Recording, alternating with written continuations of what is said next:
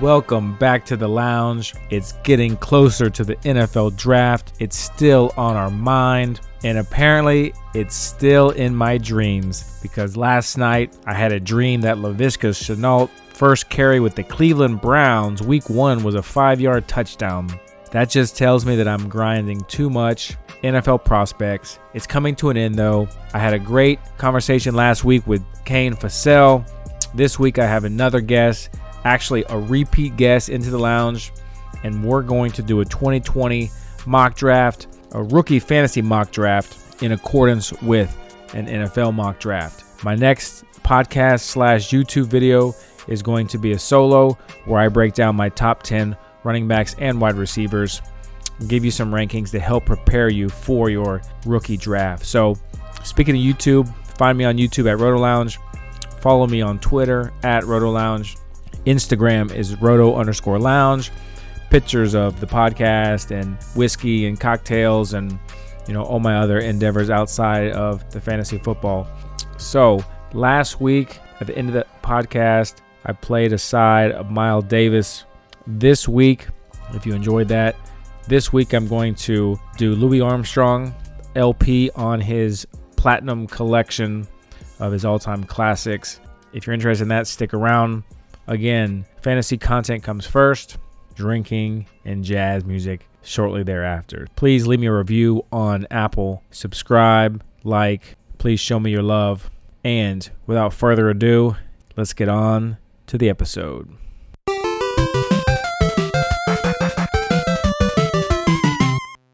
All right, welcome back to the lounge. I got a returning guest to the lounge. Tonight, I'm meeting with someone that needs no introduction.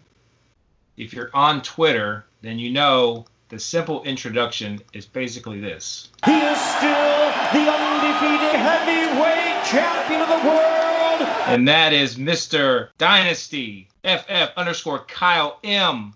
Welcome to the lounge.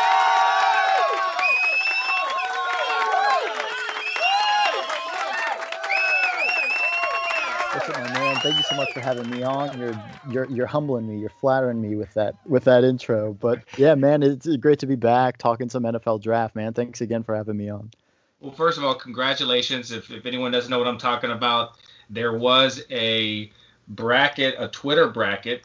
I think it was, you can probably give me some details. I ran across it a couple times. I had to make sure I voted for some guys that have really developed good relationships with me. But I believe it was a bracket of accounts that had less than 10,000 followers.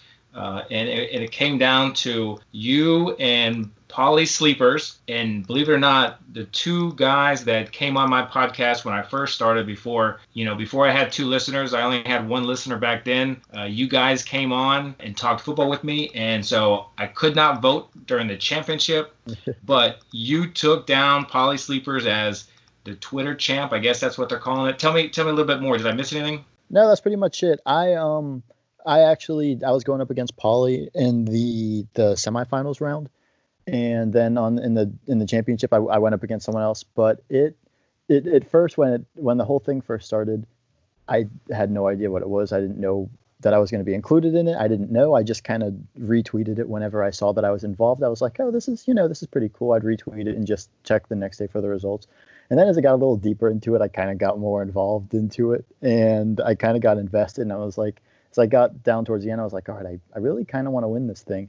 And I kept going and brought it home, and it is awesome. I mean, to get like the kind of support that I got, all the comments saying, voted for you, Kyle, thanks for all this and thanks for all that.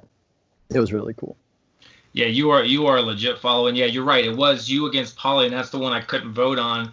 And then you advanced, and you faced, I think, Nick from Big Dog's Gotta Eat. Yep. And then you overtook him. So congratulations on that. I mean, there's not a more deserving account. You help anyone that asks for help. You're a great fantasy mind. I'm glad to have you back in the lounge. We're going to do a mock draft. But before we get into that, I know you're in college, and we talked last time, and you're a social drinker. You do the 2-for-1s at the bar or the quarter beer nights. Has anything changed, or is that kind of still what you're doing? No, nothing's really changed. It's the same old, go out, get a pitcher of beer, me and my friends, as cheap as we can get it. If I'm classying it up a little bit, which is classy for my standards, college standards. I'll go, rum and Coke, toss a little bit of a lime in it, kind of like the way that's gone down. But yeah, nothing's really changed. Still balling on a budget. Well, in honor of you and the fact that I suggest anyone at home that does a mock draft, do not drink hard liquor. Do not drink whiskey when you're drafting. And since we're drafting tonight, in honor of the college days, I'm going back to my roots. I have 2 listeners now, but once I do this, I'll probably drop back down to 1. Tonight for you, Kyle, I'm going to Bud Light out of the can. Woohoo! Oh, boy. Getting wild. We're going to be chugging beers while we do some mock drafts tonight in the lounge. We found a mock draft online from the Sporting News just recently, and Kyle and myself are going to do a rookie mock draft based on these NFL landing spots. It's going to be a super flex format, right? PPR. And we're going to go in order. We're going to talk about who we want at what picks, what strategy we might use. We'll do 24. We'll do 2 rounds of 12 to help any listener out there maybe have an idea of what they want to do when the rookie draft comes up. We are going to believe these are the landing spots. We did not create these. Some of these might not make sense, but we're going to say this is how the draft unfolds, and then we're going to draft accordingly. Kyle, since you're the guest, we're going to be like the NFL virtual draft before the NFL. You're on the clock. Looking at the 101 in a Superflex format, this one is pretty easy for me right now. I'm going with Joe Burrow, Bengals quarterback, 101 pick in the NFL draft, 101 pick in this rookie draft. He's my quarterback 1. We'll talk a little later about where Jonathan Taylor landed, but I don't really see an instance where Taylor could overtake Burrow. It may be just a very, very few landing spots, but right here I got to go Joe Burrow 101. I think he's the best quarterback in this class, and he's the top guy I want in Superflex. The draft is where you can get your quarterbacks the cheapest. Explain that to the listeners. Yeah, for sure. I think once, like in the offseason, during startups and rookie drafts, that's the cheapest you're going to be able to get these quarterbacks. And the reason it's the cheapest is once it gets in season and it hits week 5, 6, 7, bye weeks are coming, your star quarterback's injured, you're starting the 3rd string quarterback on whatever team, that's when these quarterbacks really increase in value. But in the offseason, when you don't have to field a starting lineup, there are no bye weeks and no quarterback injuries, that's usually the cheapest you're going to be able to get them. And in a Superflex, it's hard to argue Joe Burrow going the 1-1. If this wasn't a Superflex, do you have any questions about Joe Burrow as an NFL quarterback? Not really. I mean, I know people like to talk about the argument that, system quarterback Joe Brady at LSU only really had one fantastic year. But I think to an extent, most every quarterback's a system quarterback. I think Joe Burrow and Zach Taylor would make a great duo in Cincinnati. I think Joe Burrow has plenty of weapons. I mean, Joe Mixon out of the backfield. You have A.J. Green, Tyler Boyd, obviously whoever they may draft. I'm not worried about the coaching staff, the situation, obviously not the draft capital because he's going 1st overall in the NFL draft. So no, he's pretty much my hands down 101 in Superflex right now. Yeah, and you can nitpick. I mean, there are certain red flags around Joe Burrow about, being in college for 4 years, really breaking out under Joe Brady, a 1-year Heisman winner. But then when you watch him on tape, he has so many good qualities as a quarterback. I think he's going to be successful. Let me before we move to my pick, the 1-2, give me a ceiling. What do you think we can expect from Joe Burrow as a career quarterback? I would say a lot of comps that I've seen and that I like. I've seen some that I don't really like, but one of my favorites I would say is Matt Ryan. I think that's a solid comp, and I think that would be a real solid range of outcomes. I mean, if you drafted Matt Ryan with the 1st overall pick in your Superflex rookie draft, you still have a low-end quarterback 1 on your roster 12 years later. So I think that's maybe not the highest possible range of outcomes, but I think that's a pretty realistic range of outcomes that I'm expecting here with Joe Burrow. All right, so in this mock draft, Joe Burrow went 101 to the Cincinnati Bengals, and he goes 101 to Kyle. Again, quarterbacks are valuable in Superflex, and it depends on how you feel about the other quarterbacks in this class. There's debate that Tua and Joe Burrow are battling out for 1st. I'm no doctor, and we can talk about Tua later, but I'm not taking a chance on Tua, especially not this early, whether it's Superflex or what. But with my pick, I'm going Jonathan Taylor, running back out of Wisconsin. In this mock draft, he was drafted at 49 by the Pittsburgh Steelers, round 2. The Steelers finished ranked 29th in the NFL last year in total rushing yards.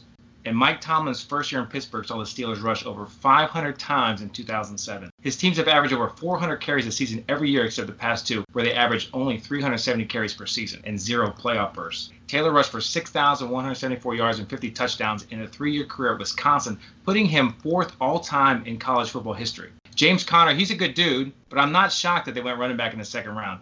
And Taylor is the clear 101 in fantasy formats if he goes to the Steelers. I might even consider taking him over Joe Burrow in a super flex if he lands on the Steelers. What do you think about that landing spot? No, I like it. I had Jonathan Taylor as my 102 also. I think that this landing spot is one of the best. I mean, landing in Pittsburgh with the draft capital you're looking for. I believe this is James Conner's last year under contract for Pittsburgh, so I would imagine he's either gone or will sign a relatively cheap deal to be a backup, but you know, this is Jonathan Taylor's backfield now. And, you know, I love the pick. I think I love the facts you kind of hit me with a second ago, and I would have done the same thing at 102. All right. Well, you're up. 103. All right, 103. You were kind of talking earlier about you wouldn't draft this guy this early, but I'm going to bite. I'm going to take Tua. I'm going to take Tua Tagovailoa. I think I got that right. At 103, he landed in Miami in the first round. While Joe Burrow is my clear-cut quarterback one, I really don't think the gap is huge between he and Tua. I think the injury concerns are a bit overblown. I think from a talent perspective, he's right up there with Joe Burrow. And in a superflex league, I don't think there's any instance in which Tua should fall out of the top 4 unless he suffers a massive drop in the NFL draft. Going to Miami, which is, I think, a better landing spot than most people think. He's pretty comfortably my 103 here. And in this mock draft, he was drafted number 5 overall to the Dolphins. Now, like I mentioned, you know, I'm no doctor, and these are just hypotheticals, but for me, the fact that, you know, Tua broke his hip in college, and hip injuries and NFL careers, they don't really mesh. I mean, I can't remember very many football players that have broken their hip, especially quarterbacks, because every play, every practice, he's going to be putting weight on that hip. He's going to be getting hit. I just don't think that he's going to last at the NFL. If he came in the draft and he was perfectly healthy, I'd be all on board because there's no doubt about his talent. But if I was picking number 2 and I wasn't in love with Jonathan Taylor, I would try to trade out for someone that wanted Tua, because there are plenty of fantasy players that want Tua, especially in Superflex. But I wanted Jonathan Taylor, so I didn't trade back. If I was at number 3, like in your case, and you didn't want Tua, if I was in a fantasy draft, I would try to trade out and have someone move up and maybe stock some picks. So good pick. A lot of people think Tua is going to be it. Again, like you said, unless he has a monumental fall, he's probably going to go high in Superflex drafts. But for me, I'm going to pass on him. So good pick for you. So I'm up, and I'm going to go with Cam Akers. And Cam Akers in this draft, he was the 3rd back off the board. He was drafted in the 3rd round, actually, number 71 to the Chargers. Now, I'm a big fan of Austin Eckler and his abilities, but Cam would come in slightly taller, about 13 pounds heavier. He was a 3-year starter at FSU. He showed signs of star potential as a freshman, rushing for over 1,000 yards and 7 touchdowns. But with the coaching changes, the lack of talent, the Seminoles pretty much became a wasteland. You know, Akers coming out of high school, he was the 3rd-ranked player in his class, the 2nd running back behind Najee Harris. He was a dual-threat quarterback as a senior. Coming out, he accounted for 2,100 yards and 34 touchdowns on the ground, as well as 3,100 yards and 31 touchdowns through the air. You know, he performed pretty well at the combine. He ran a 4.47 40. He had a 35.5 vert. You know, my data model projects him to have a Zeke Elliott type ceiling. And this would be an interesting pairing between him and Eckler. Again, ideally, I'd move out of this spot if another owner wanted Tua, or if an owner wants Swift, I'd be looking to trade down using draft strategy to maybe add more picks for 2021, maybe get some throw-in players. But I'm taking the best player available, and right now I have Cam Akers over DeAndre Swift, even though he was the first back off the board in this NFL draft. What do you think about Cam Akers landing in LA? See, I love Akers right now. Just, you know, based purely off talent, he's my RB3 behind Taylor and Swift.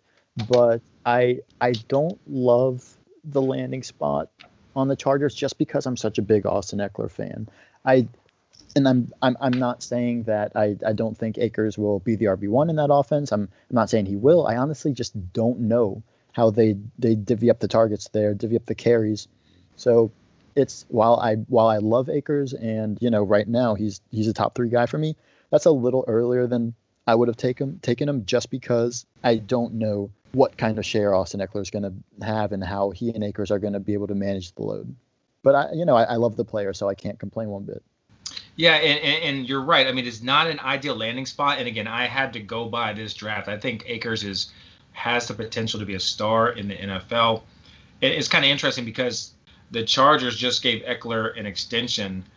So this would be very, interesting if they added another running back in the 3rd round, especially Cam Akers' talent level. But that's who I'm going here. And so far, this draft is going just according to plan. You're up with 1-4. All right, here at 104, I'm going back-to-back Dolphins players. I'm going to snag DeAndre Swift here, the aforementioned player. He's currently my RB2 behind Jonathan Taylor, and I don't hate the spot. I don't hate landing in Miami. He goes 26 overall in the 1st round to the Dolphins in this mock, and he's basically just sharing that backfield with Jordan Howard. I mean, he now has, if we're basing fully off this mock, he now has a quarterback that, tends to dump it off to the running backs pretty often. We all know that Tua loves, those low A-dot throws in the slot. So we could, I could see situations where DeAndre Swift lines up out wide, lines up in the slot, and it's just a target machine with Tua at quarterback. And, all those things combined with the 1st round draft capital, he's my pick right here. And you're definitely building a team based on the Dolphins being successful in a few years. Now you got a franchise quarterback and a franchise running back. So you're building around that team. All right. So here we are at 1-5, and the draft is still falling the way I want. Now, I'm going to pretty much shock the world. I probably have already been shocking the world. And I think it's just going to look like I'm just having all kinds of hot takes. But these are the players that I like. Evaluating data, everything tells me these players. And if I'm sitting here at 5, the 2 quarterbacks are gone. The 3 top running backs are gone. Right now, we're going to get into the wide receivers. Obviously, people love Jerry Jeudy. People love CeeDee Lamb. But I have a receiver that's ranked higher than those guys. So right now, I'm trying to shop this pick. So if you're my opponent, and if I said, first, before we get into that, do you love one of the other CeeDee or Jerry Jeudy? I'm a big CeeDee fan, and I like Jerry Jeudy too. But the guy that I have a very strong feeling, or I'm basically 100% sure who you're going to take right here, I'm very high on him also. So I don't hate this pick that you're about to make. All right. So my question, would you try to jump into this spot? If you knew all the receivers were on the board, would you try to trade up to this pick? Because if you think that your opponent in one of your leagues wants Jerry Jeudy or CeeDee Lamb, because I don't want either of them, I'm trying to trade out of this pick and maybe add something. But since I have this pick and we're not doing any trades, unless you want to offer me a trade, would you potentially offer a trade to move up to get the best receiver on the board? See, if I'm a contending team, I would make a move to jump up to this pick, but it would not be for a receiver. It would actually be for a running back who I will be taking with my next pick. So I like the move, but not for a receiver. All right, sounds good. All right, so with my pick, I'm going Justin Jefferson. He was drafted 1st round, 21st by the Philadelphia Eagles. If you follow me on Twitter, you know I'm a stand for Justin Jefferson. He's my top wide receiver in this class. Now, as a sophomore at LSU, where he played a lot on the outside, he led the Tigers in receiving and touchdowns, surpassing his closest teammate by 500 yards and 4 touchdowns. And that included true freshman Jamar Chase. In 2019, we saw the Tigers reveal Jefferson's versatility by moving him inside to the slot, and all he did was lead the entire nation in receptions with 111. He finished that year with 1,540 yards and 18 touchdowns. He also ran at the combine because he wanted to prove any doubters that he was fast. He ran a 4.43. He's a smooth route runner. He's got exceptional awareness.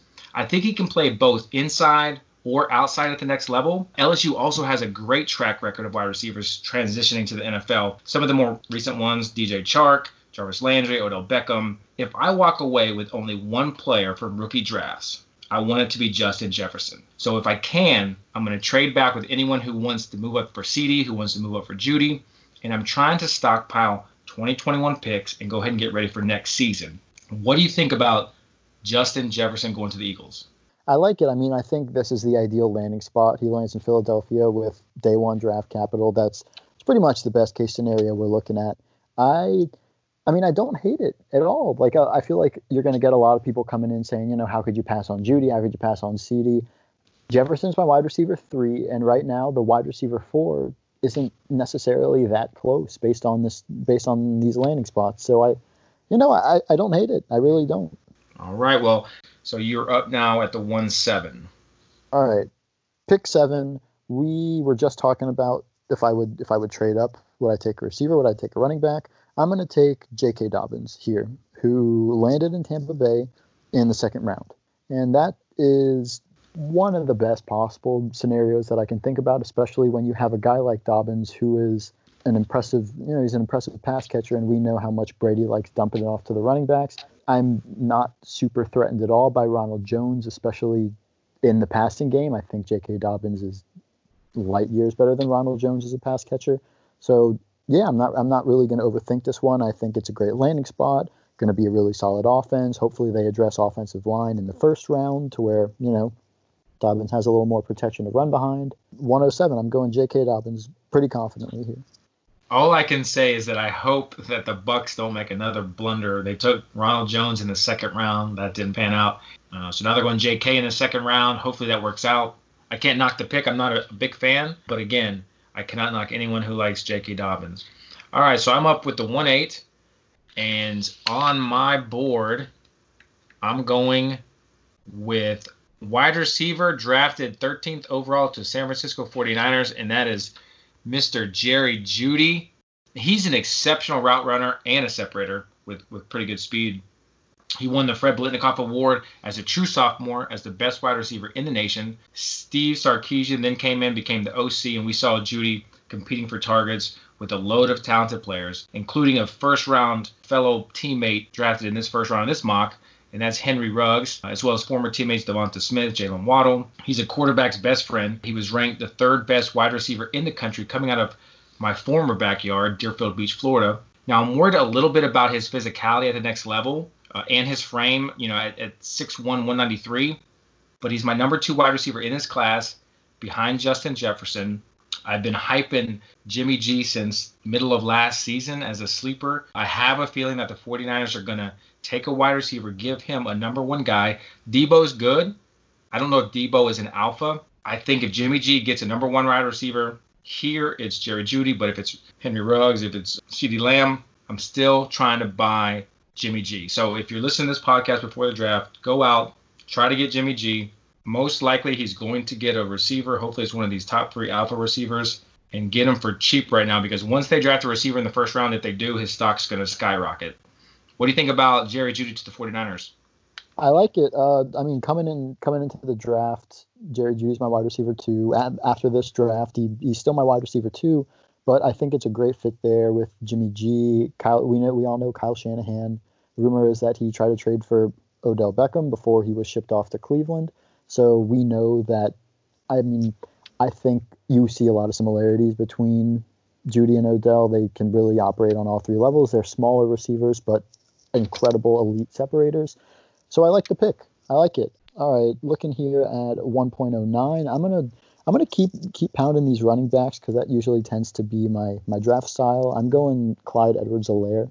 He went to Atlanta in the second round, and I know that they just signed Todd Gurley, but it's just a 1-year contract. So, maybe his rookie season, Clyde operates more sort of as a pass catcher out of the backfield, sort of how we saw Austin Eckler operate earlier when Melvin Gordon was kind of getting the bulk of the work on the ground and Austin Eckler was operating mostly through the air. I think that's sort of the split that we could see in 2020. And, from 2021 on, I think this is going to be Clyde Edwards-Helaire's backfield. This is still an explosive offense. Offensive line was, I believe, Atlanta spent 2 first-round picks on offensive line last year. Maybe they'll continue to address it this year.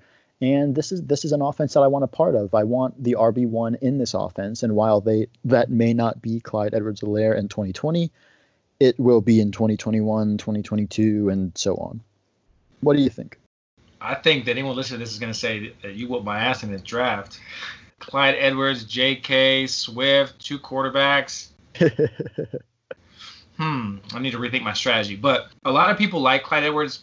I had trouble finding a comp for him, because I watch a lot of film, but I also have a data model where, I have a lot of metrics that I look at. And Clyde Edwards, he actually, in my model, he has a top 24 ceiling. It didn't like certain aspects of his game, but he's a natural pass catcher. If you watch him on tape, the only thing that I have concerns about is his pass blocking. So it's hard for me to think of a scenario where he's playing on third downs, but he's not blocking. I think that's going to turn him into one-dimensional. Now, if the NFL loves him, in this draft, he was drafted second round, 47th by Atlanta. So that's great draft capital.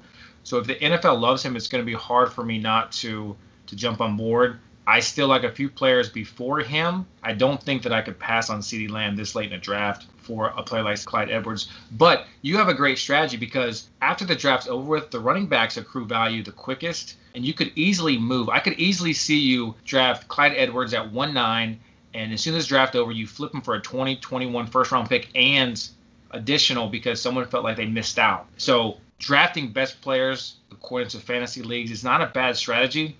If we're looking at careers, from what I've seen, I think there's going to be players that have better careers. And I try to draft best player available according to NFL standards. But I have people in my leagues that draft based on fantasy value, and then they just flip those players. It's easier to flip those players after the draft rather than trying to make moves during the draft. So Atlanta's a really good landing spot for him. I was hoping that Cam Akers would land in Atlanta. I think that would be huge for him. But like you said, Todd Gurley's there for a year. If he passes the physical, they haven't even conducted that physical yet. So Clyde Edwards-Helaire could see a lot of playing time early and often. I don't hate the pick at all, but according to some of the things that I look at, he doesn't have that high of a ceiling for me. So I would pass on him there. We're at 110, and CeeDee Lamb is still on the board. I don't know what his ADP is, but has he ever gone this late in a draft? I would imagine no. And it's got to be a combination of the fact that the backs landed in some really amazing spots. And, I think a lot might consider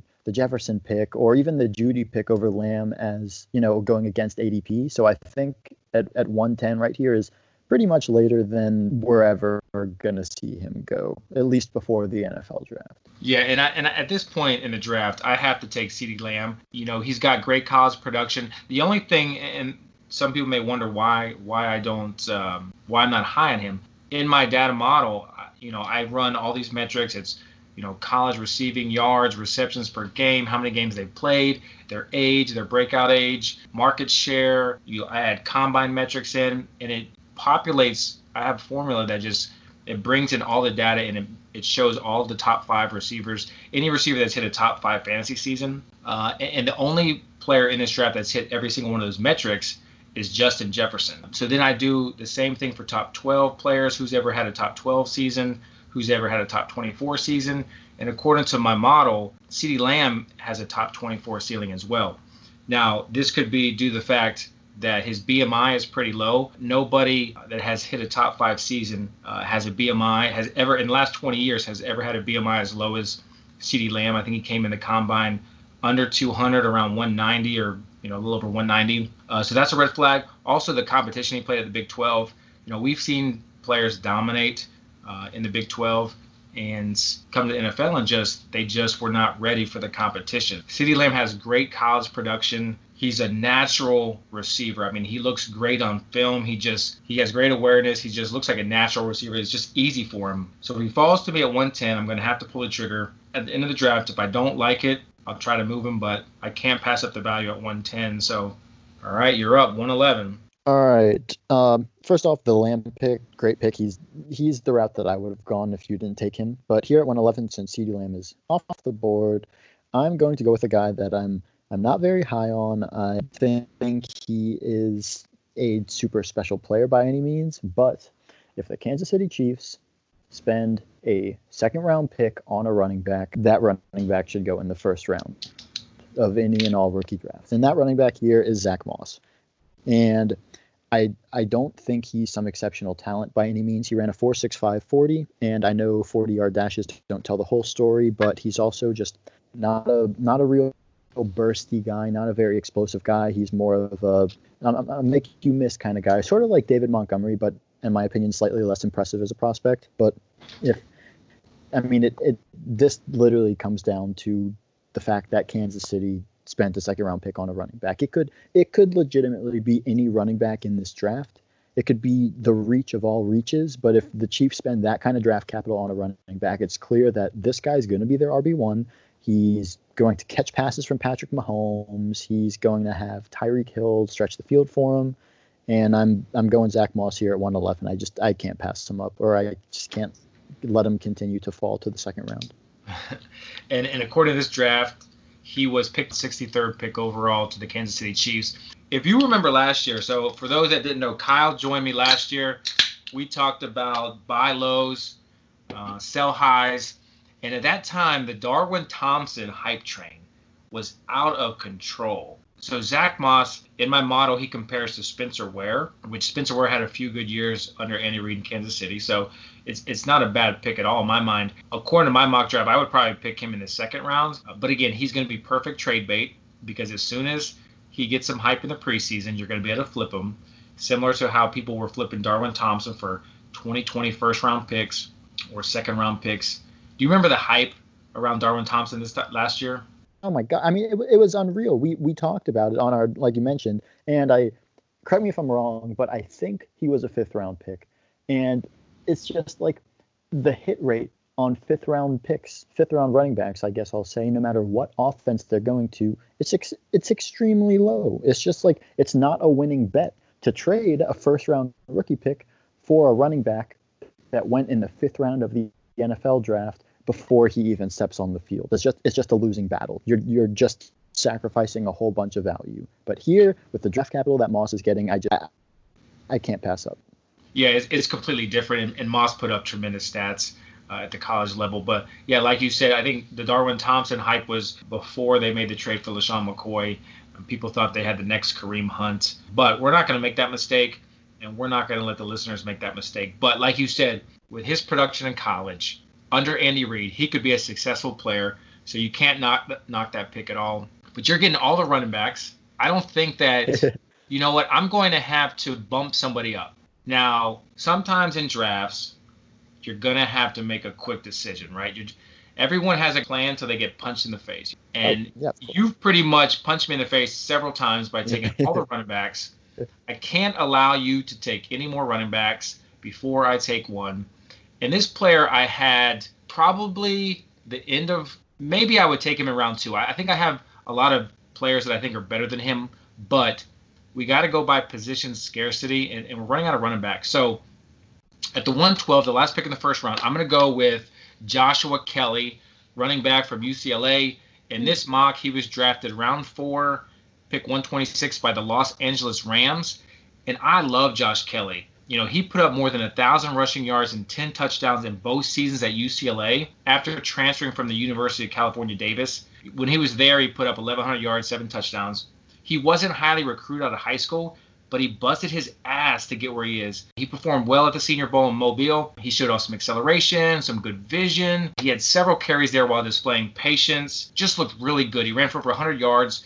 And the Rams are now without Todd Gurley. They spent draft capital last year on Darrell Henderson, who by the way, I did not have ranked in my top 5 rookie running backs last season. Honestly, I want Kelly wherever he lands, but I think this is a great landing spot in Los Angeles. I think that he could split time with Henderson and maybe eventually take over an every down back role because he can do it all. What do you think, 1, about Josh Kelly? And then 2, what do you think about Darrell Henderson?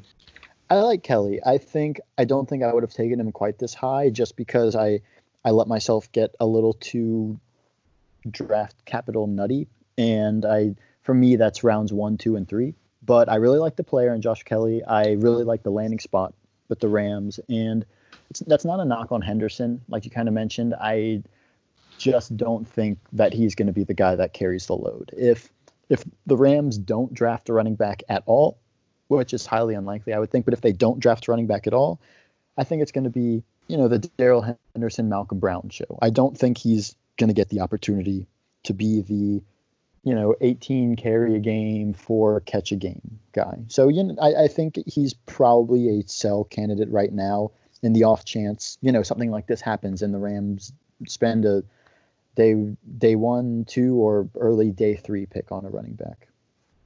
All right, so I'm going to filter out. So in this mock draft, he's drafted round 4. Based on my model, these are the running backs that have finished either a top 5 or top 12 season drafted in round 4. You have, let's see, Darren Sproles, Devonta Freeman, Lamar Miller had a top 12 season.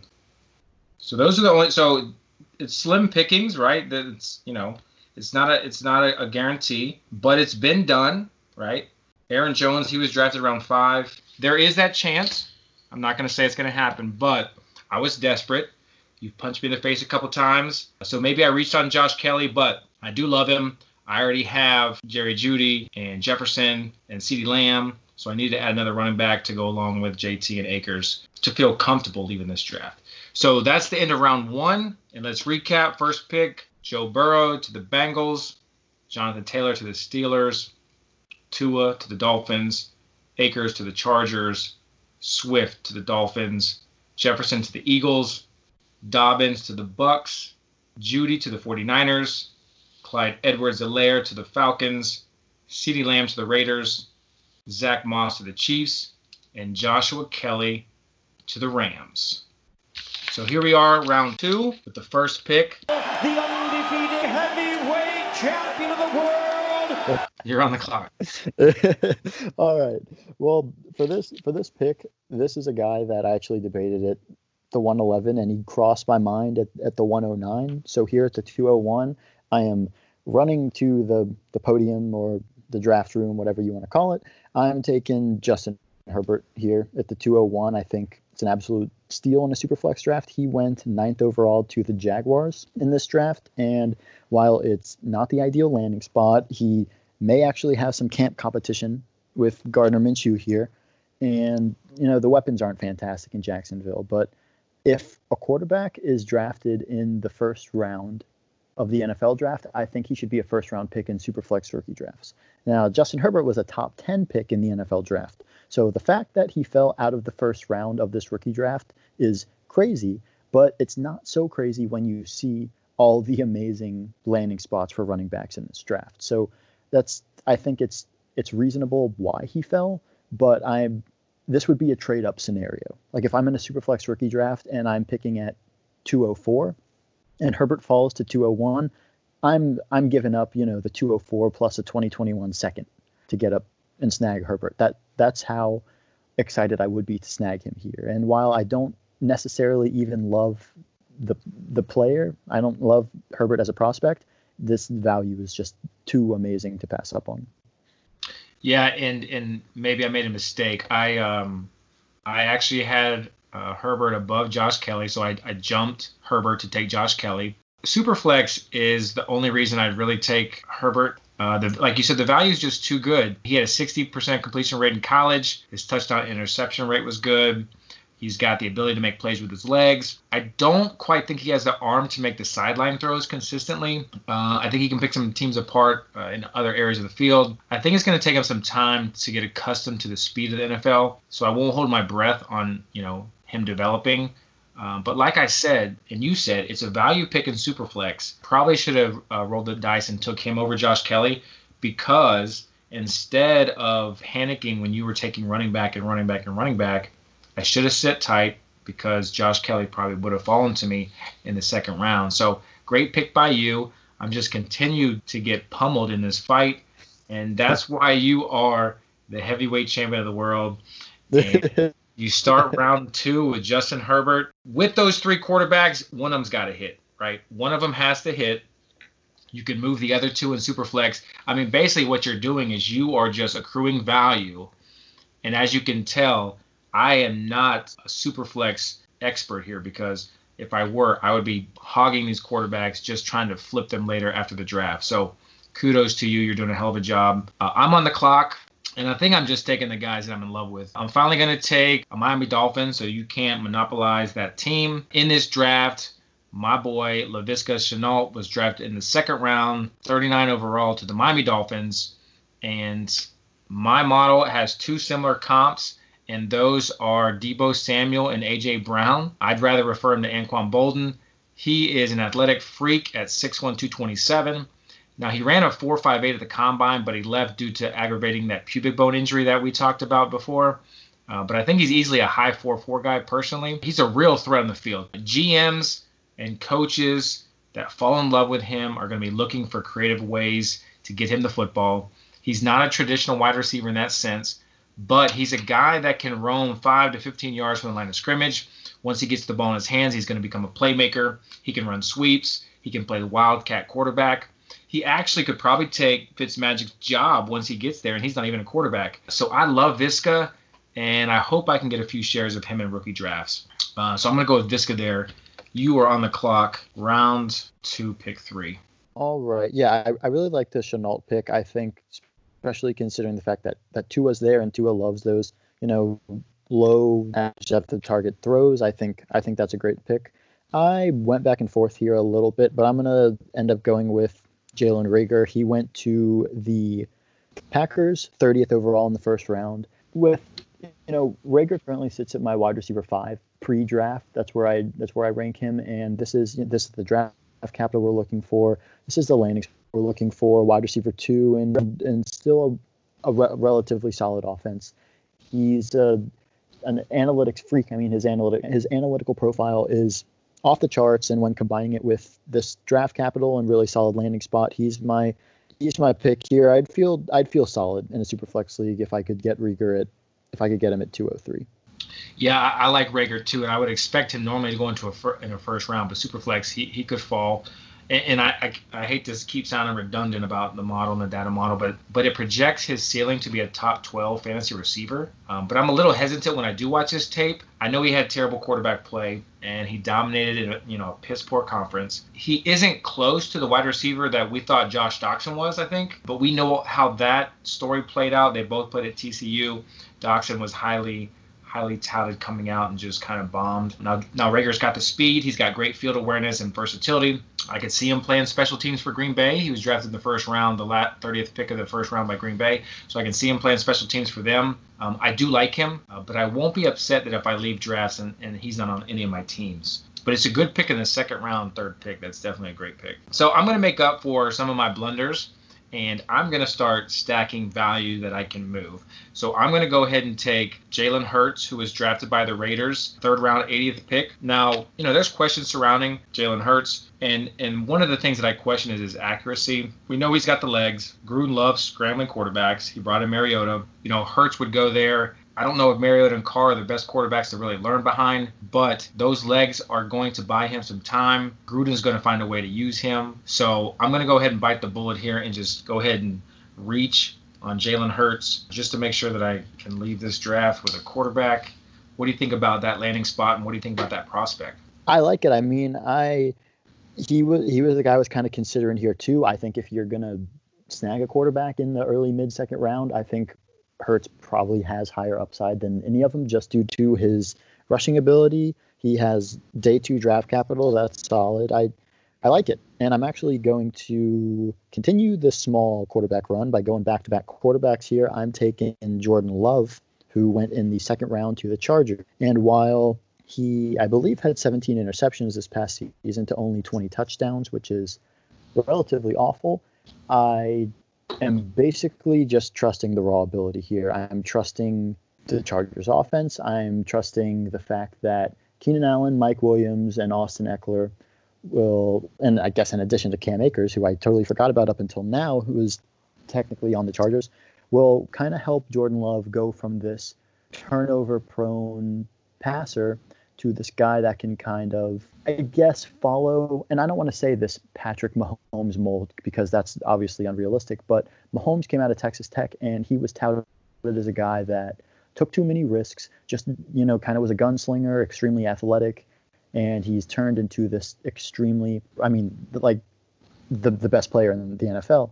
I'm hoping something sort of similar would take place with Jordan Love. I'm hoping that an NFL coaching staff is able to take this gunslinger mentality, this huge athletic quarterback with this cannon, and is able to kind of corral him in a little bit and tap into that upside. And that's sort of what I'm hoping here with this pick.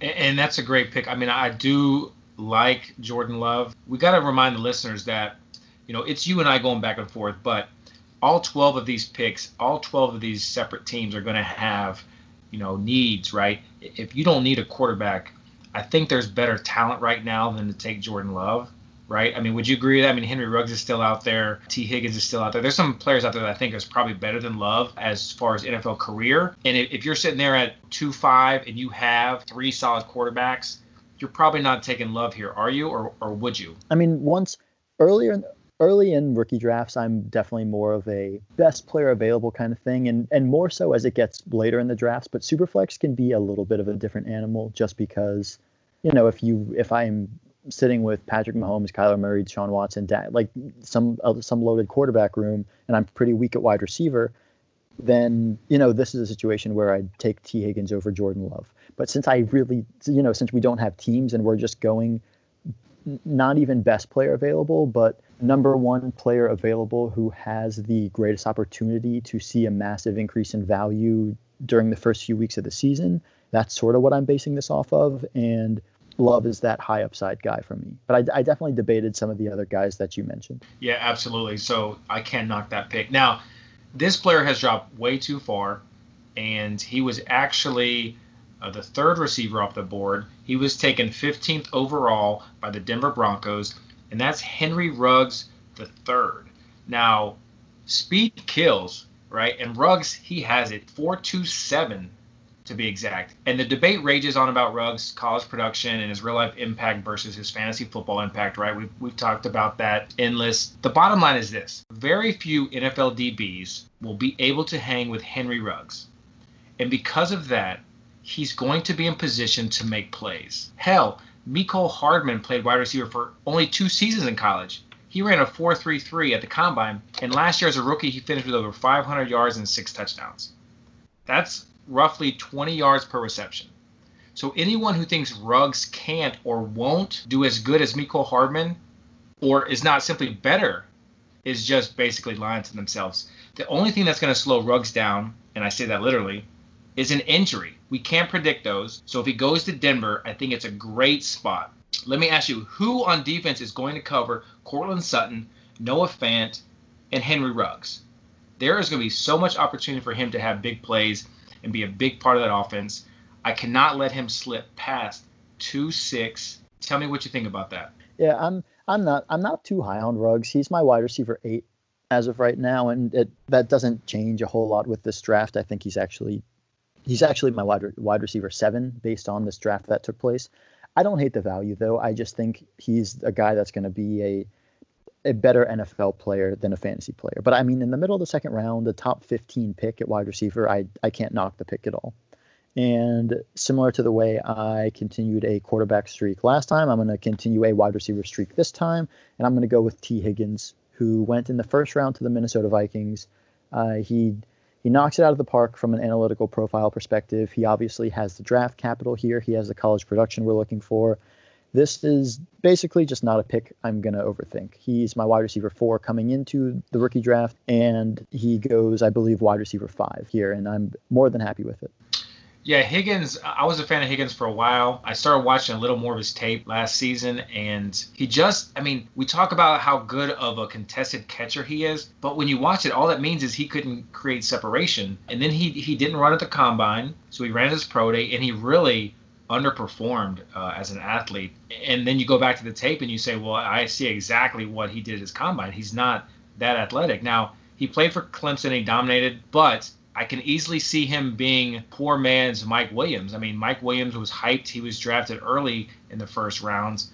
I think Mike Williams might be a better athlete and professional football player than T. Higgins. So I'm not as high on T. Higgins. I probably would have taken him here if there wasn't a few other receivers ahead of him. So I'm going to go ahead and I'm going to jump on another receiver here.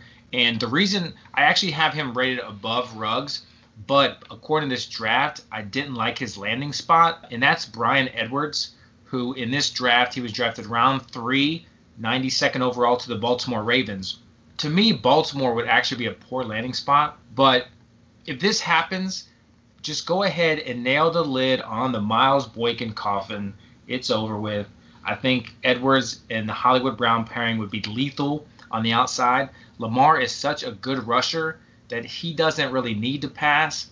So how many passes do we really expect Hollywood, Edwards, and Mark Andrews to really get? Lamar had 265 completions last year. That's about 17 per contest. He completed 66% of those passes. So we can't really expect a dramatic jump in completions, really. So I don't think it's a really good landing spot for Bryan Edwards. I mean, he broke out in college at age 17, which for the data miners, that data metric right there is like cake and ice cream. So we love that. And so I can't pass on Edwards just because the potential that he could become a star there in Baltimore. So I'm going Bryan Edwards at 2.8. I love it. Yeah, that's my guy. That's my guy. I love me some Bryan Edwards. And when he didn't run at the combine, I was bummed out because I thought he was going to impress. But yep, day 2 draft capital. I can't complain. I'm going to keep it going with another wide receiver. And I'm going with Michael Pittman here. He went to my New York Jets in the second round, so I may be a little biased here. But he and Sam Darnold had a real solid connection at USC, which, you know, a lot of people don't think about that. I think this would be a really solid landing spot for Pittman because he'd immediately establish himself as not only the wide receiver 1, but probably the top overall pass catching option in this offense. I mean, Le'Veon Bell wasn't used a ton in the passing game last year. Jamison Crowder doesn't, profile as that wide receiver 1. So I'm going with Michael Pittman here. I'm hoping that this connection from college can kind of blossom into something solid at the NFL level. Solid profile. He broke out a little late, but I mean, he's got the draft capital. He's got the landing spot, which, I can't ask for a whole lot more. And yeah, there's probably a little bit of bias in here, but he's my pick at 209. Yeah, I had a man crush on Michael Pittman, and I had a mock draft. I don't know if I mentioned this. We had a mock draft back in October. Myself, Ray GQ, Dynasty Price, we did a mock draft similar to this before they knew, who was coming out and what the draft order was going to be. I think the first pick overall, Ray took Travis Etienne, who didn't even come out. And I talked about Pittman as my man crush back then, and I still like him. The one thing that when I was watching the combine and I saw him, I was like, "Who's that? Who's that guy?" He looked much smaller than what I thought he looked on field, and maybe watching him on field and then having that impression of his dad, Michael Pittman with the huge biceps and just the monster, and then Michael Pittman's on the combine with no pads, and I'm like, that guy looks kind of scrawny. It's a good pick going to the Jets. I mean, they have Brashad Perriman now, Jamison Crowder, and according to this draft, they did not go with a wide receiver early. So do you see any type of conflict with Brashad Perriman? No, I don't. I think that as it sits right now, I think Perriman is the number 3 passing option in the Jets offense, to be generous. Maybe number 4 if Chris Herndon can, sort of reestablish himself. And if Pittman lands in New York, then I think Perriman will be number 5. So that's not something I'm super worried about. All right. So I'm going to go ahead and pick here at 10, and I'm going to go Cleveland Browns in round 3, 74th pick overall. They took Tyler Johnson out of Minnesota, who, we've heard so much in the offseason about, the NFL doesn't like him for some reason, it seems. I mean, he wasn't invited to the Senior Bowl. He dropped out of the Shrine Bowl. He dropped out of the Combine. He's just really soured according to NFL evaluators. But one thing that you have to remember is, according to what I document in the last 20 years, 86% of top 5 fantasy football wide receivers are drafted within rounds 1 through 3. Okay, there's few exceptions, very few exceptions, like Tyreek Hill, Antonio Brown, Brandon Lloyd, Brandon Marshall. The overwhelming majority of wide receivers that hit a top 5 ceiling are drafted within rounds 1 through 3. So in my rookie drafts, I'm looking at wide receivers drafted in the first 3 rounds. And if Tyler Johnson goes to Cleveland in round 3, that is best case scenario, especially if the news that we heard about the Vikings and the Browns trying to work out a deal for Odell Beckham Jr., and you move him out of Cleveland, which would leave Jarvis Landry and Tyler Johnson in Cleveland. I would be all over this pick, and I'm sure he'd move up draft boards if Odell was gone and Cleveland takes him within the first 3 rounds. So I'm going Tyler Johnson. He had a great college career data-wise. He hits every single metric. Then you watch the tape. He's electric on tape. He's not the fastest receiver, but there's a lot of receivers that have had good NFL careers that don't necessarily have elite speed. As long as he's around the 4.6, and we won't know because he won't have a pro day or combine. So I'm just going to hope that, he has that NFL speed. So I'm taking him here. Do you have any thoughts on Tyler Johnson before we move on? Yeah, I love it. I mean, he's a guy that basically hits every single metric that you could possibly want, like you mentioned earlier. But he's fallen down a lot of rookie draft boards just because the rumor is that the NFL hates him. But, based on the results of this draft, the NFL does not hate him at all. He's a day 2 pick. So, yeah, I think that's actually really solid value on Tyler Johnson. I'm going to continue this intense wide receiver run, and I'm going to go with Denzel Mims here at 211, I believe, which is what we're on. He went to the Rams in round 2, and while I don't love the landing spot, I'm a fan. I would guess a little lower than most people have him, but he's my wide receiver 7, I believe, as of right now before the NFL draft. And I don't love the landing spot, but solid prospect, and it's the draft capital we're looking for. Second round draft capital. He's immediately going to slot in as the wide receiver 3 in this offense. I don't think there's a ton of room to move up. I don't really see him passing Kupp or Woods anytime soon, but we've seen that in the Sean McVay offense, he is able to distribute targets to, basically meet the fantasy needs of 3 wide receivers minimum. Sometimes you even get Josh Reynolds or Todd Gurley as a pass catcher providing some value. But now that Gurley's gone, that should open up some targets for Mims. And he's just a guy that I don't think should be slipping to the 3rd round of rookie drafts as long as he gets that early or even mid-late day 2 draft capital. Yeah, I mean, there's some people that really love Denzel Mims, and there's some people that aren't big fans. The one knock, I continue to look at that Big 12 and I don't see any type of defense being played. I'm worried about these electric stats and these players with offensive skill look like athletes, terrific players, due to the fact that they were playing in a weak conference. So I'm not high on Denzel Mims, but I can't blame you for taking him this late. It's probably a steal at the end of the 2nd round. Well, I'm going to go ahead and finish this up here. I'm going to go with the sauce. I talked to Kane last week about the sauce, A.J. Dillon. He, in this draft, goes round 4, 121 to the Las Vegas Raiders. So again, round 4, I took a round 4 back earlier in Josh Kelly. I'm going back to round 4 with A.J. Dillon. In our first mock draft, he was mocked to the Baltimore Ravens, which I thought was a really good landing spot. I think that's a better landing spot than in Las Vegas. Obviously, you have Josh Jacobs there. I wasn't a big fan of Josh Jacobs. He actually surprised me his rookie season, but I wasn't surprised with his injury. I don't know how durable he is, and we'll see his 2nd year if he is a durable back or not. But A.J. Dillon, and if you want to know how I feel about A.J. Dillon, all you have to do is listen to some previous podcasts, listen to or check my Twitter. When we had the previous mock draft, I talked about A.J. Dillon. I love his tape. I wanted to see how he performed at the combine. I said if he performs as an elite athlete, I want him.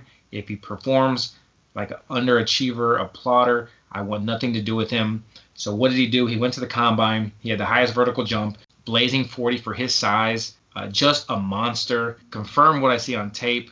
I will be taking him round 2, 12 all day long. Love A.J. Dillon. This is value to me.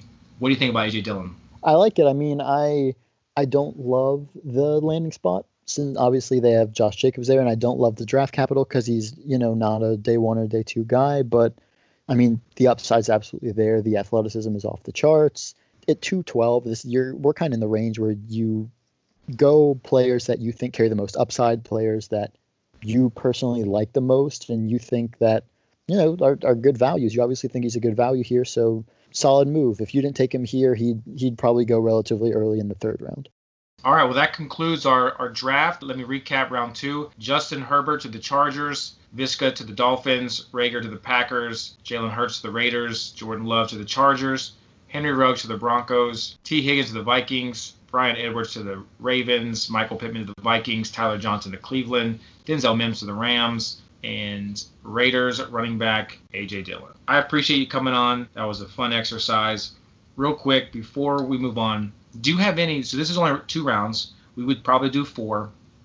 Are there any late sleepers maybe that you won't see going rounds 1, 2, or 3? So maybe under the radar names that fantasy owners should start looking at now in case they get some draft capital? Yeah, I mean, just looking at this draft right here, I just wanted to mention some of the guys that I think, were in the running for me to go off the board at this point late in the 2nd, but didn't. Brandon Ayuk, who went to the Colts in the second round, and Cole Kmet, who also went to the Colts in the second round. I think that both of those guys are definitely guys to keep an eye on. Also, you have, Albert O, Cowboys in the fourth round, KJ Hill, Bryson Hopkins, and Jake Fromm. All three of those guys went to the Patriots in the third round.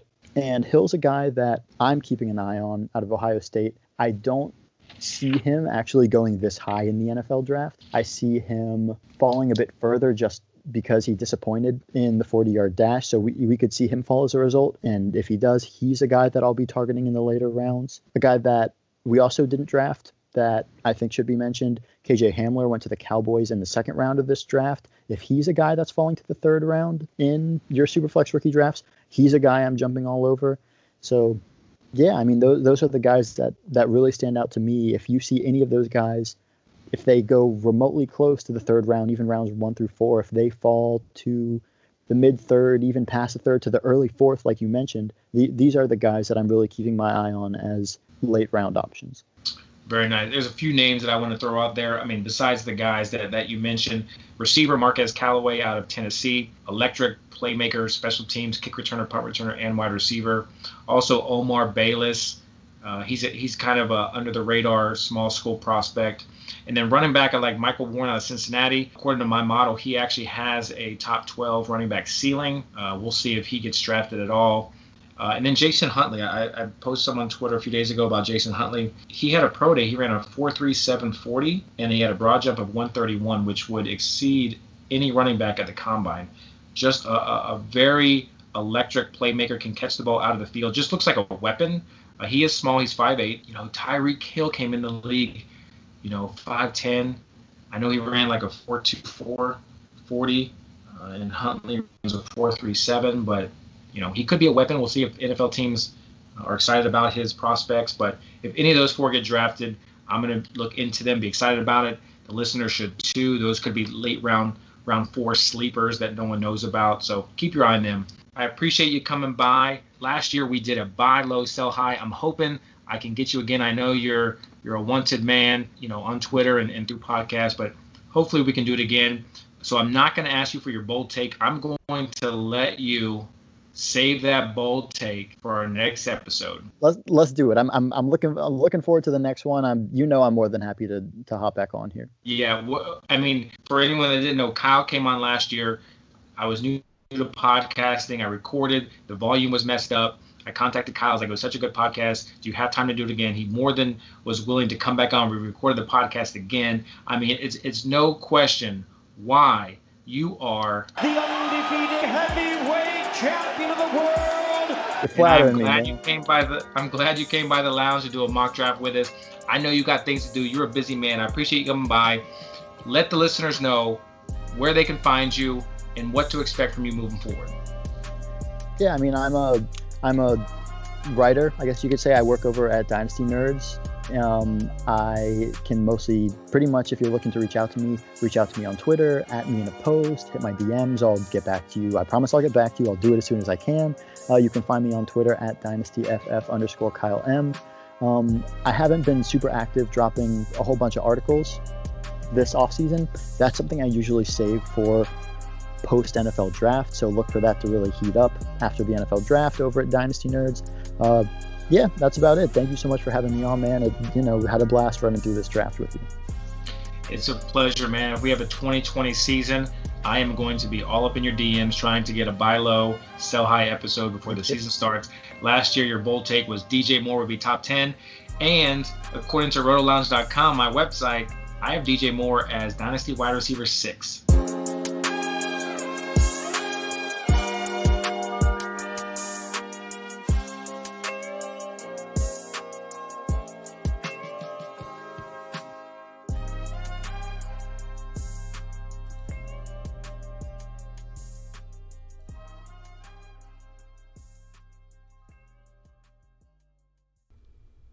Thanks for sticking around. I hope you still got a drink. If not, go ahead and pour yourself another and let's listen to some good music. This is by Louis Armstrong, or Louis Armstrong, born in 1901, nicknamed Satchmo, amongst others. He was an American trumpeter, Similar to what Miles Davis was, we talked about him last week. Satchmo was one of the most influential figures in jazz. His career spanned 5 decades, from 1920 to the 1960s, and different eras in the history of jazz. In 2017, he was inducted into the Rhythm and Blues Hall of Fame. Armstrong was born and raised in New Orleans, coming to prominence in the 1920s. Armstrong was a foundational influence in jazz, shifting the focus of the music from collective improvisation to solo. With his instantly recognizable, rich, gravelly voice, Armstrong was also an influential singer. By the end of Armstrong's career in the 1960s, his influence had spread to popular music in general. Armstrong died in 1971. Tonight I'm listening to one of the vinyls from his platinum collection of his all-time classics. It's a 3-vinyl set, and I'll be playing LP 2 on side 1 tonight. It's about 25 minutes. It's between 6 tracks, and they're called, track 1 is Blueberry Hill. Track 2 is Dream a Little Dream of Me with Ella Fitzgerald. Track 3 is Body and Soul. Track 4 is Summertime, again with Ella Fitzgerald. Track 5 is Just One of Those Things. And track 6 is Georgia on My Mind. I hope you enjoy, and I'll see you next time in the lounge.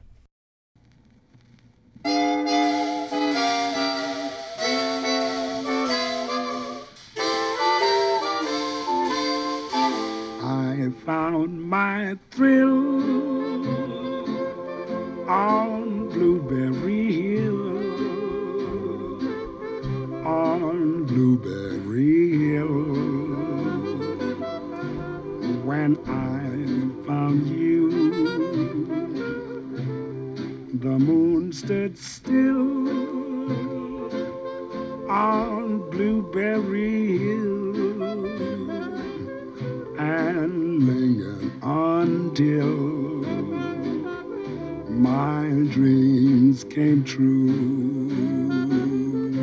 The wind in the willow played a sweet melody,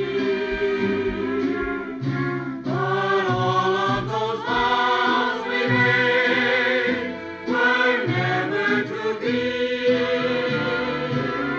Though we're apart, you're part of me still,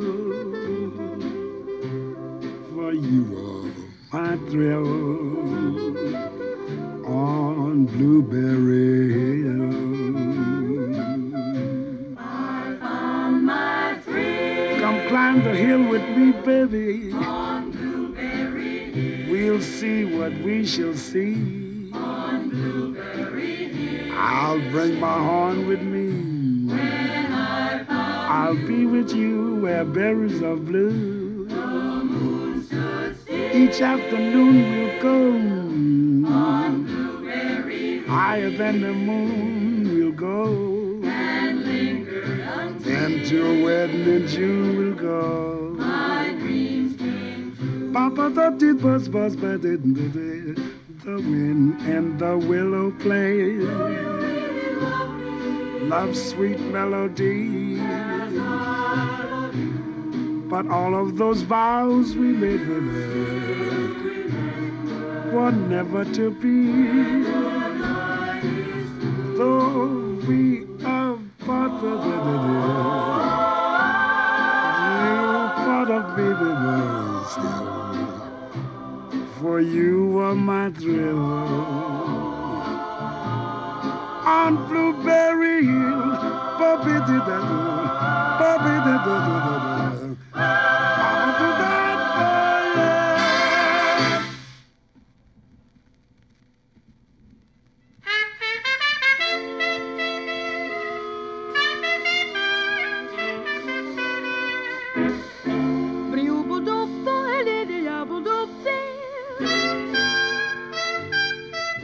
Stars shining bright above you, night breezes seem to whisper, I love you.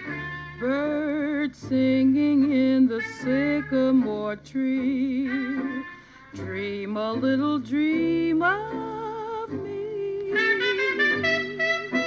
Say nighty-night and kiss me.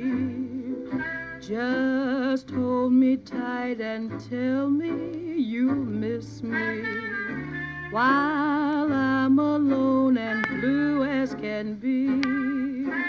Dream a little dream of me.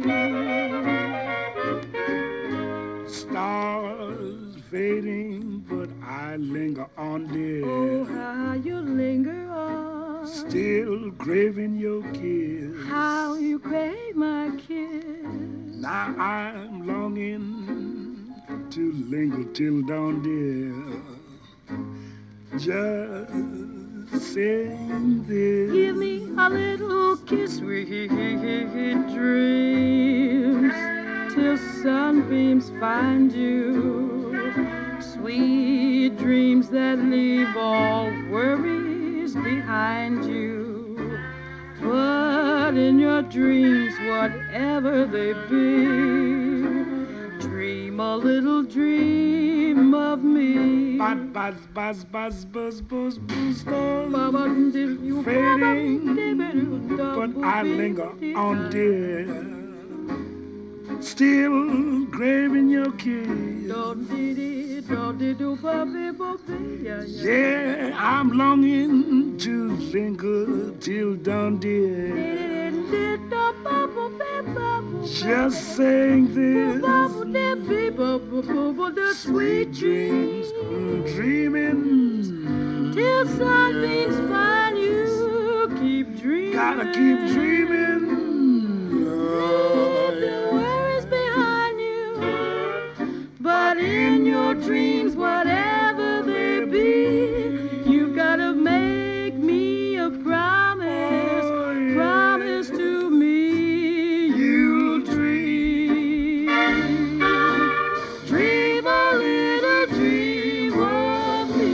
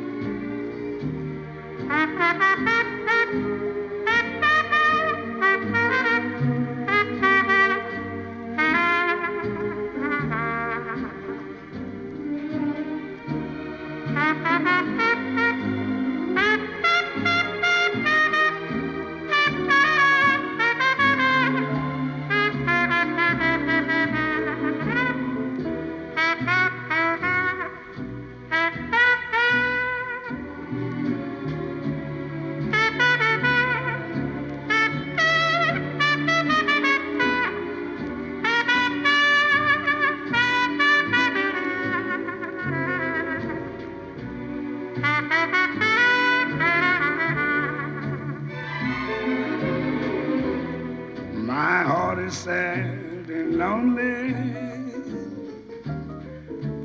For you I've sighed, for you the only. Why haven't you seen it? I'm all for you, body and soul. Yes. I spend my days in longing and wondering why it's me you wronging. Oh, I tell you, I mean it. I'm all for you, body and soul. I can't believe it. It's hard to conceive it. that you turn away romance. Are you pretending it looks like the ending unless I could have one more chance to prove, dear, my life a wreck you're making? You know I'm yours for just a taking. I'd gladly surrender myself to you, body and soul. I can't believe it, it's hard to conceive it, that you turn away romance. Are you pretending it looks like the ending unless I could have one more chance to prove, dear, my life's a wreck you making? Though I'm yours for just a taking, well, I'd gladly surrender myself to you, body and soul.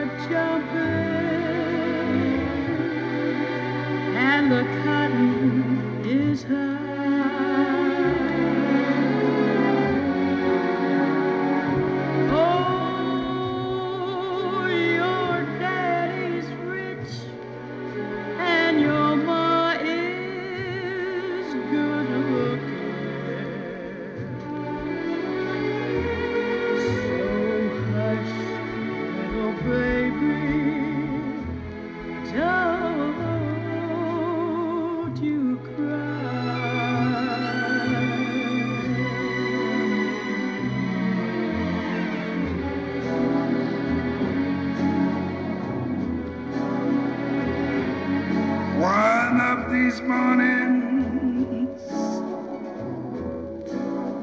you gonna rise up singing, yes, you spread your wings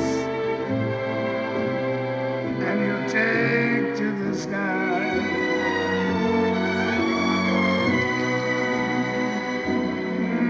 But till that morning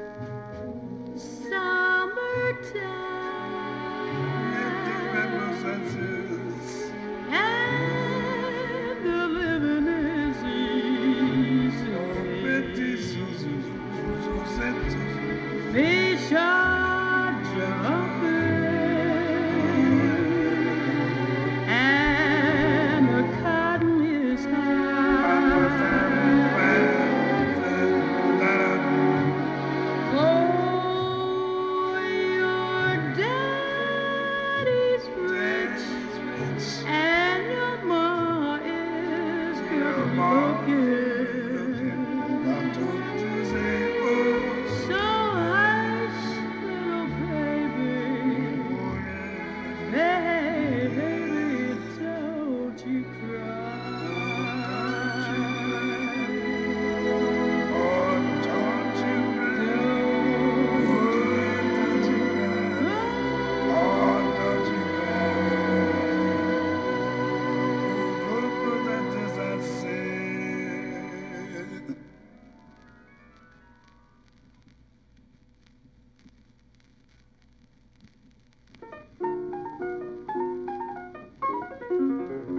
It was just one of those things,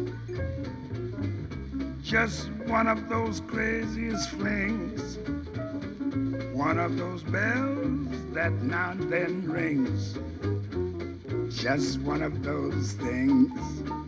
It was just one of those nights, just one of those fabulous flights, a trip to the moon on gossamer wings, just one of those things. If we thought a bit of the end of it when we started painting the town, we'd have been aware that our love affair was too hot not to cool down.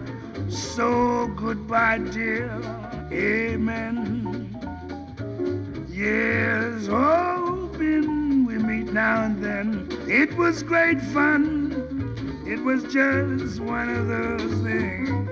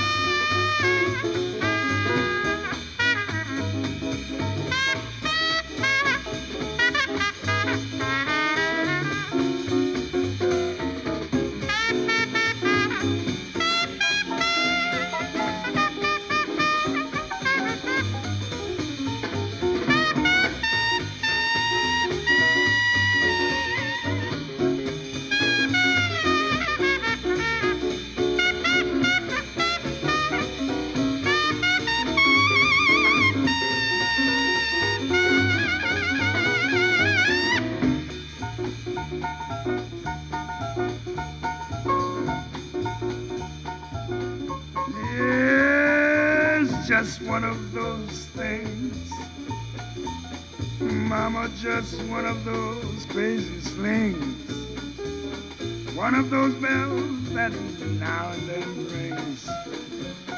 It's just one of those things, oh, one of those nights, just one of those fabulous flights, our trip to the moon on gossamer wings. Mama's just one of those things, oh, if we thought a bit of the end of it, we started painting the town. If we had been aware that our love affair was too hot not to cool down. So goodbye, dear, amen. Yes, hoping we'd meet now and then. It was great fun, but it's just one of those things.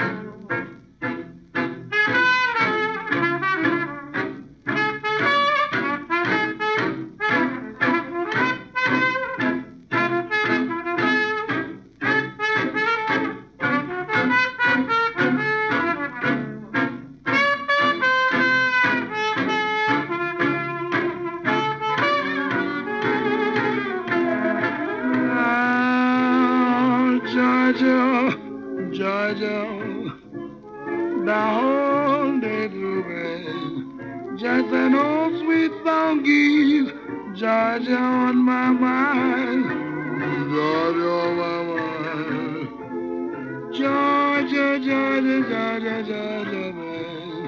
A song of your sweet and clear as the moonlight through the mine. Other arms reach out to me. Other days smile tenderly. Feeling peaceful, dreams I see. A road that leads back to you. Oh. Georgia, Georgia, Georgia, Georgia. No peace of mind. Just that old sweet song. Keep Georgia on my mind.